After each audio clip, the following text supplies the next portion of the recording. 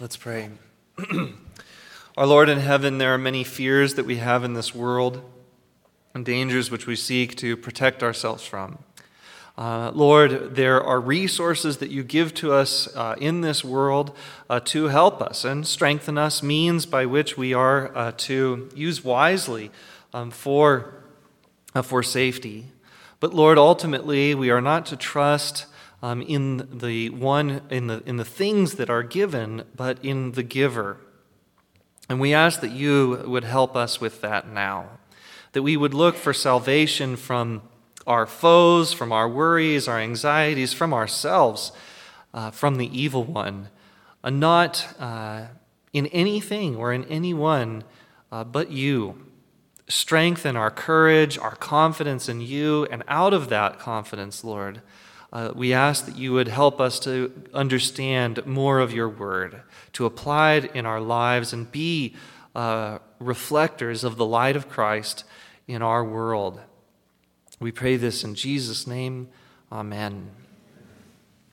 Please remain standing, and let's turn now to the passage I mentioned earlier in 2 Corinthians, 2 Corinthians chapter 8, verses 1 through 15.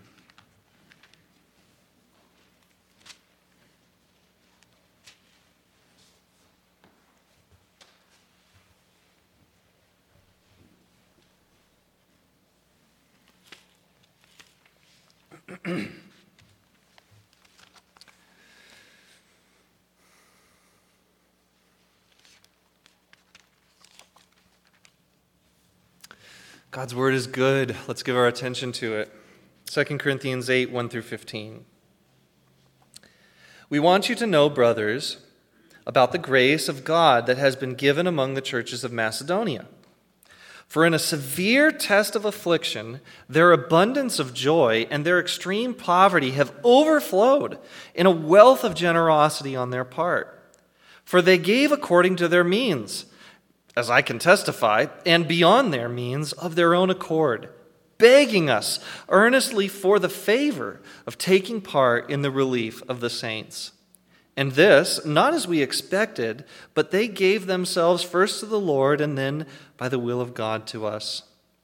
Accordingly, we urged Titus that as he started, so he should complete among you this act of grace. But as you excel in everything, in faith, in speech, in knowledge, in all earnestness, and in our love for you, see that you excel in this act of grace also. I say this not as a command, but to prove by the earnestness of others that your love is also genuine. For you know the grace of our Lord Jesus Christ, that though he was rich, yet for your sake he became poor, so that you by his poverty might become rich. And in this matter I give my judgment. This benefits you, who a year ago started not only to do this work, but also to desire to do it. So now finish doing it as well, so that your readiness in desiring it may be matched by your completing it out of what you have.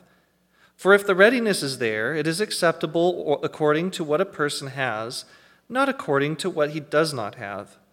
For I do not mean that others should be eased and you burdened, but that as a matter of fairness, your abundance at the present time should supply their need, so that their abundance may supply your need, that there may be fairness.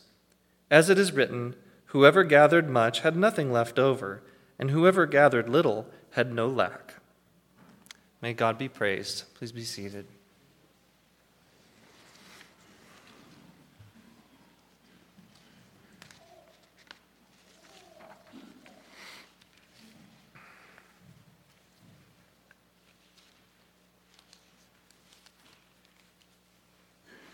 Drawing on a sermon I preached a while back on 2 Corinthians chapter 9, which we'll get to again in a little bit, and thinking again about this passage here, we can weave together these things and set the context, set the stage for what is going on here.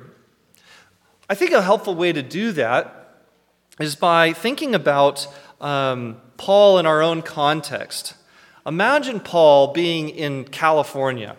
Okay, being in California, writing to us here in Tucson about a gift we have been getting ready to join with the California churches to provide for the needs of saints in Texas.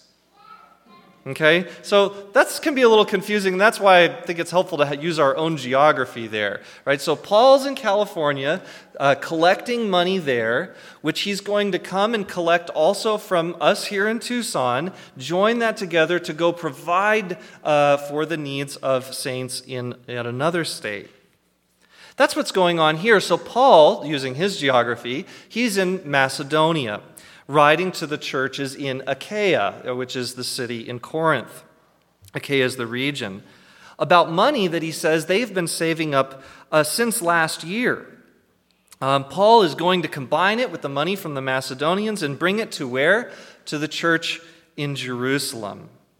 We read in Romans 15, verse 26, "For Macedonia and Achaia have been pleased to make some contribution for the poor among the saints at Jerusalem." And Titus is there to kind of send him ahead to sort of get everything ready.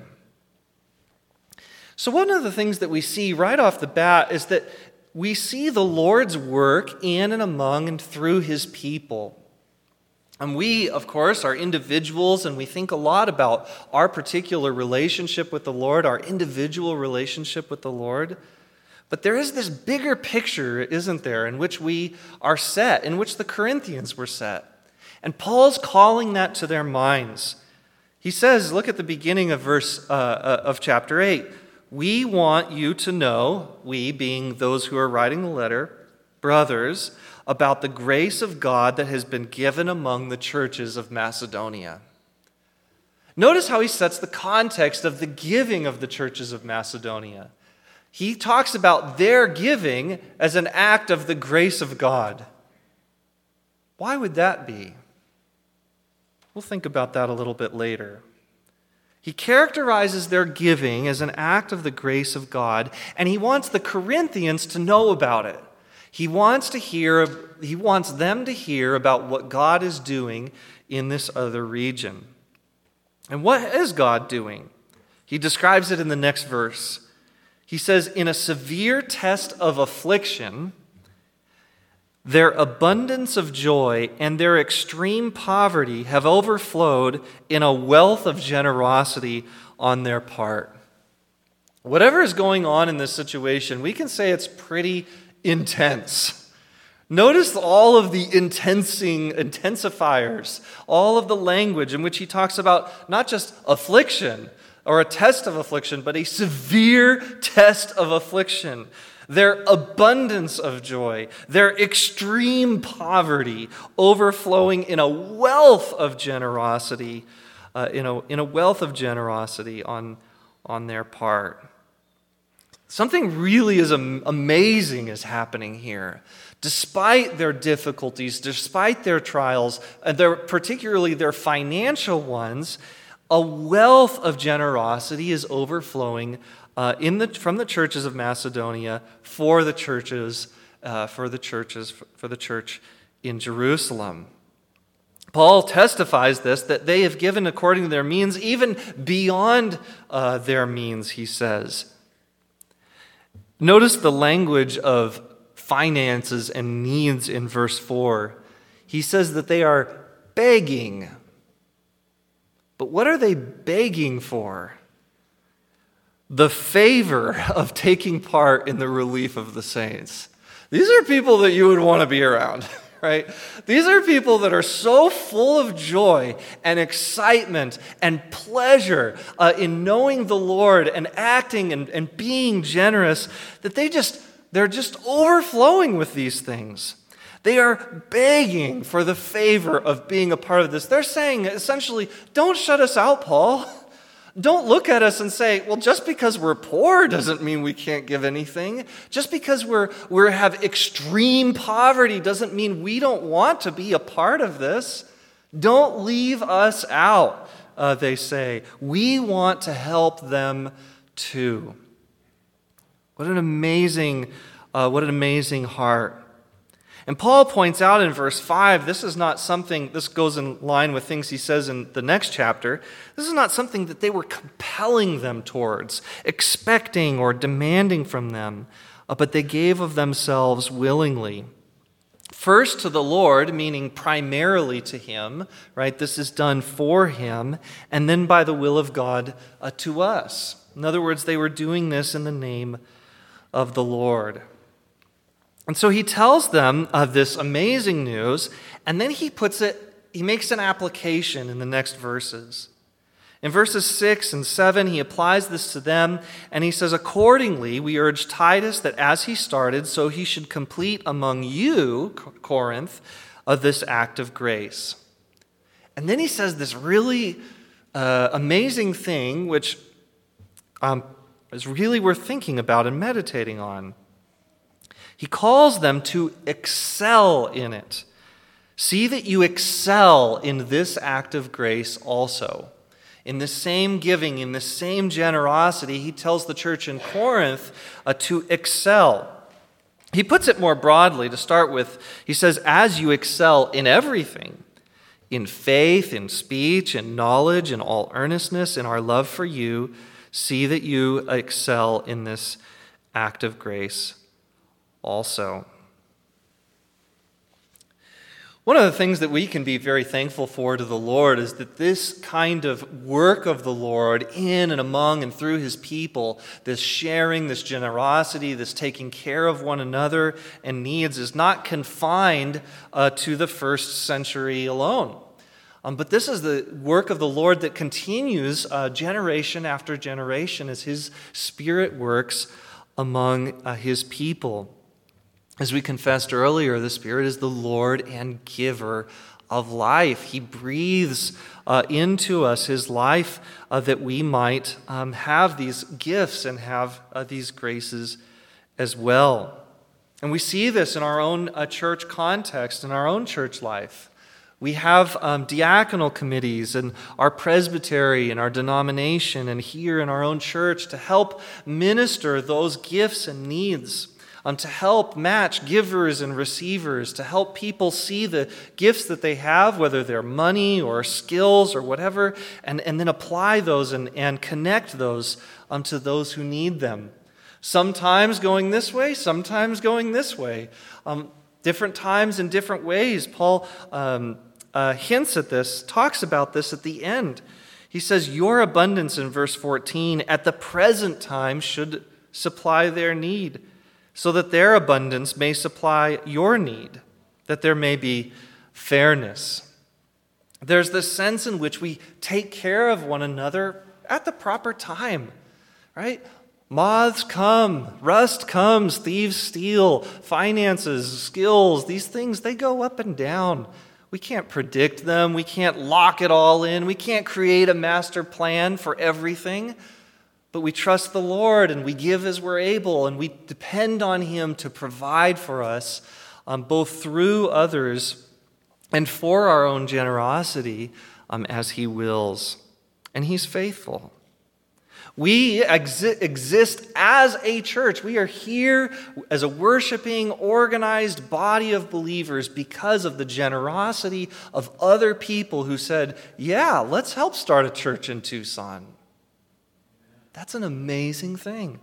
We are here because of that generosity, and other churches exist because of our generosity toward them. This is the work of the Lord. This is the work of the Lord. What does it mean to be excellent at these kinds of things? What does a call to excellence in generosity and giving look like? Well, one thing we might think about is use some other example to help us think about excellence. I was at the zoo one time and watched a lady feed a big, very big tortoise. And it was amazing. I've never fed a tortoise that big. I wouldn't have known what to do, but she knew what to do. She had a uniform on that was capable of getting her job done. She came with the right foods. And then as she came out at the proper time, it seemed like everyone, tortoise and keeper, knew what they were doing.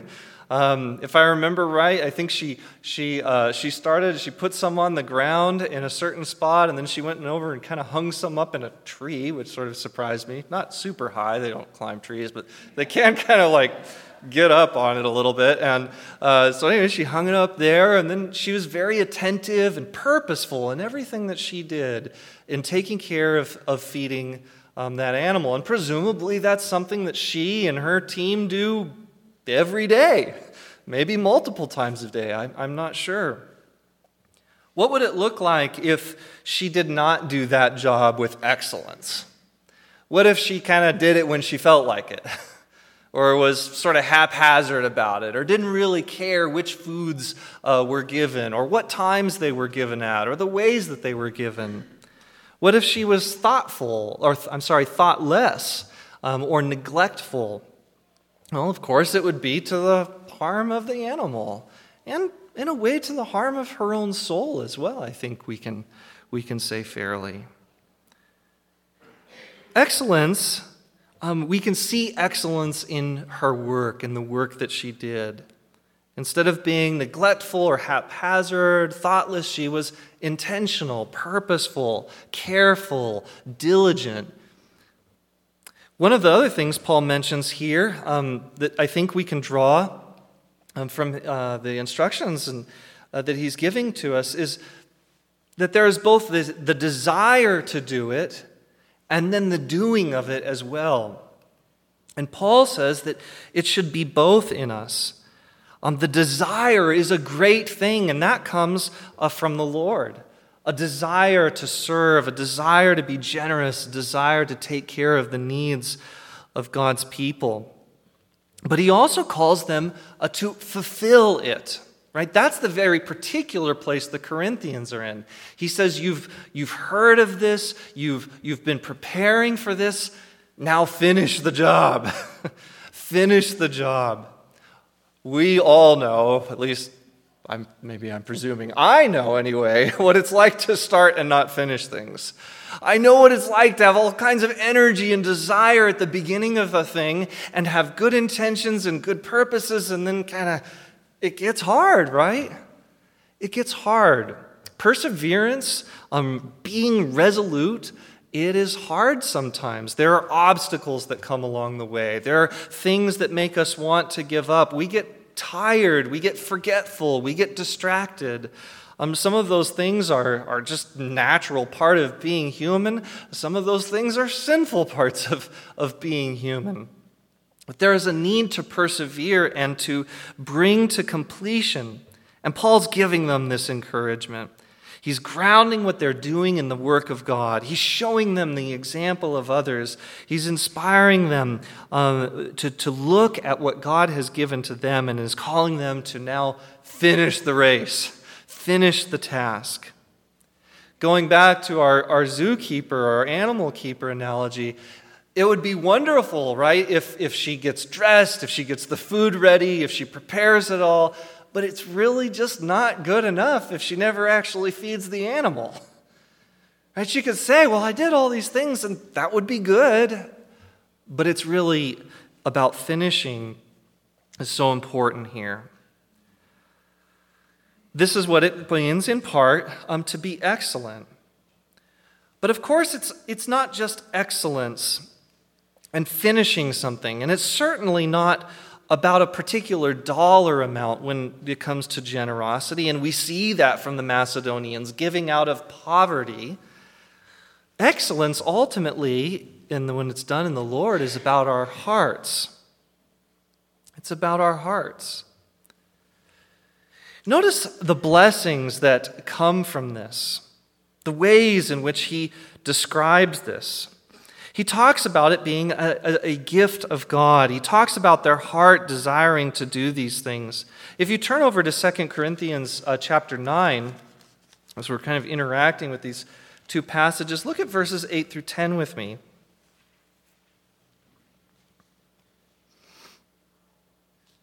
He says, "And God is able to make all grace abound to you, so that having all sufficiency in all things at all times, you may abound in every good work. As it is written, He has distributed freely, He has given to the poor, His righteousness endures forever. He who supplies seed to the sower and bread for food will supply and multiply your seed for sowing and increase the harvest of your righteousness." This is the work of the Lord. It's what He does. In verse 7, in that chapter 9, we have the principle: each one must give as he has decided in his own heart. In his own heart. Not reluctantly, nor under compulsion, for God loves a cheerful giver.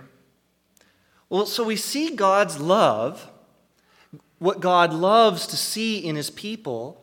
Ask yourselves again, where does that come from in us? Where does a heart of generosity come from? Where does a heart that isn't reluctant nor bound under compulsion, but is free and overflowing and intentional and thoughtful, where does that come from? It comes from the Lord. It's God's gift to us. Sometimes people will say, well, we give our money out of the generosity of the Lord because it's the Lord who supplies the money in the first place. And that's true. The Lord does give to us the things that we have, and it's out of those things that we have that we share with others. But I think we can go one more deeper. It's not just the things that we have that we share with others that it's because of Him, but it's the heart that we have, isn't it? A generous heart comes from the generous one. The one who gives to us, the one who empowers us, the one who is doing this grace. It's God's gift that empowers us to give gifts, who are then supplied by God through us. And ultimately, this results in what Paul talks about as a harvest of praise and thanksgiving. In other words, God works in us in a way that changes us, frees us, loosens us. He supplies not only for our material needs now, but also for our spiritual needs as well. He does that particularly through and foundationally through the work of our Lord Jesus. Notice what he says in verse 8 and following. He says, back in chapter 8, he says, "I say this not as a command, but to prove the earnestness of others by the earnestness of others, that your love is also genuine. For you know the grace of our Lord Jesus, that though He was rich, yet for your sake He became poor, so that you, by His poverty, might become rich." There's so many ways in which we might think about this. It's really worth meditating on. Because this is the strength and source of our salvation. This is where it all begins, it's where it all ends, in the Lord Jesus Christ. Paul reminds us here of the gospel, of the good news, of the promise. He tells us what Jesus has done for us. And what has He done? Though He was rich, He became poor. What does he mean by that? He's talking about Jesus being the infinite and eternal God, the one who owns 1,000 cattle on 1,000 hills, the one to whom every particle and everything belongs, the one who is splendid and glorious and magnificent, and who always is and who always will be. That never changes. Never has. It never will. But then what we have is that glorious King, that glorious Lord, the one who was the Word, through whom the Father spoke and created all things. That one took on human flesh. He became finite, not His infinity changing to finitude, but taking humanity on. He added to Himself human nature, true human nature, just like you and just like me. A human nature that came into the world without any money. None. Just like all other babies. He came into the world without anything. And we know that he got tired. And he needed alone time. And he got frustrated. And he got angry. Righteously so, never sinfully. And he loved deeply. And he felt pity for people. And he got hungry. Our Lord took on our humanity, a humanity which in so many ways is weak, but also, even more importantly to say, I think, under a curse. Not just a natural weakness that is in us, but under a curse. Born to die. The Lord took on that kind of life, and you know what? He did die. He died at the hands of ruthless, careless people who did not care for the righteousness of God, but loved and desired the things of this world. Power and money and fame. Judas, remember, gave up his Lord for 30 pieces of silver. Then he killed himself.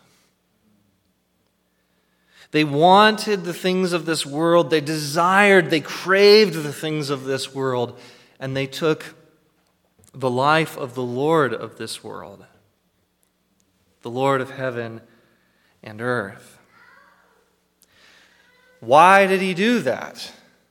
Why did he not just allow it to happen, but intentionally, thoughtfully, purposefully enter into that situation?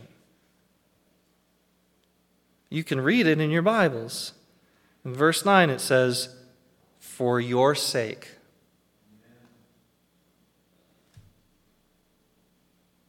He loved you. He gave up everything so that by his poverty you might become rich. He loved you, and he does love you. That's why Jesus did these things. And that's why Paul instructs us in the way he does.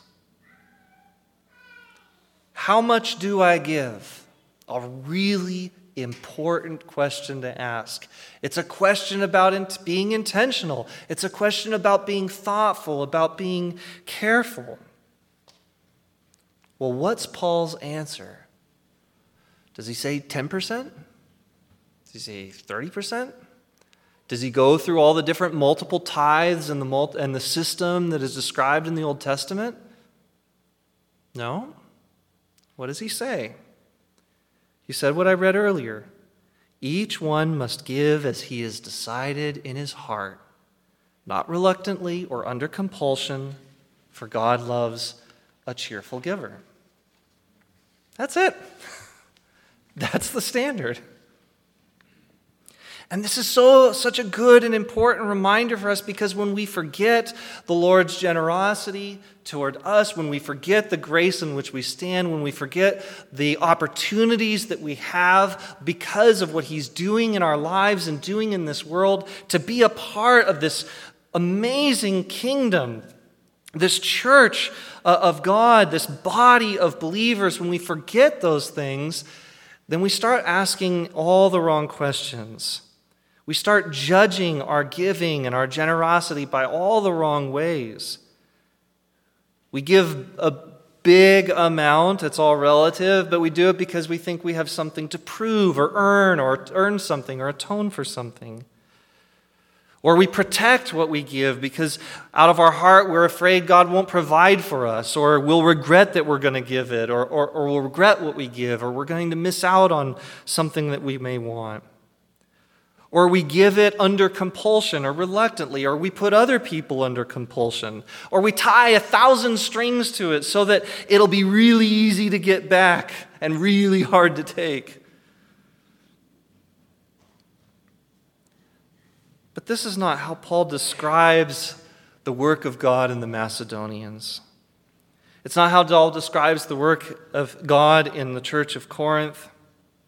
These things that I described are not the work of God. It's what happens when the evil one gets a hold of our hearts.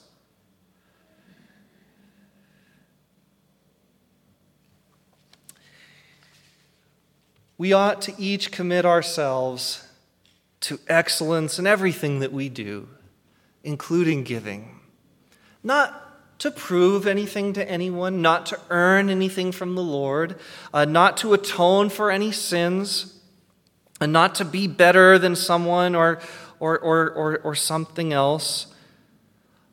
But we do it in excellence because of the excellent one.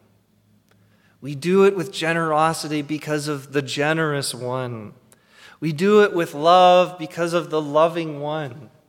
We do it with a sense and with a dependence on the Lord because we have nowhere else to turn. And because it's a joy to be in Him and it's a joy to belong to His people. We do it first by remembering whom we belong to and whom we serve. That we were bought with a price and that we were united to the body of Christ so that we might encourage and build one another up in love. The Lord is the source of our strength. The Lord is the source of our hearts, our giving, our generosity. He is the source of our resources. And when we remember that, He will lead us in the right ways. He will make cheerful hearts, and all of it will lead to a harvest of thanksgiving and praise. Let's pray. Our Heavenly Father, how gracious You are, how loving You are. You have given to us our very lives, our brothers and sisters, and a magnificent work to be a part of. Lord, as we consider the work that You are doing in the world and doing through us, we are amazed. How could You take greedy, selfish, inward-turned people and turn them into people who are overflowing with a wealth of generosity? How amazing it is You can take people who make idols out of rocks and trees and the stars and ourselves and turn our hearts toward You, to change us in such a way that we no longer call ourselves our own gods, but serve You as the one true living God forever and ever. This is marvelous, Lord. And You do it so intentionally, so perfectly, with so much excellence and beauty, so wisely, and all in Your perfect timing. Oh, You are so worthy to be praised. And we praise You, and we love You. We thank You, Lord, for our brothers and sisters and the ways in which they so excellently supply for our needs. Words of encouragement, money at the right times, friendship, a listening ear, resources, ideas, and joining together in this work of sharing Your gospel to the world. We are in awe, O Lord, and we give You praise. We ask that You would work in our hearts and strengthen us in the works that You have called us to do. Help us to excel in everything. Help us to excel in giving.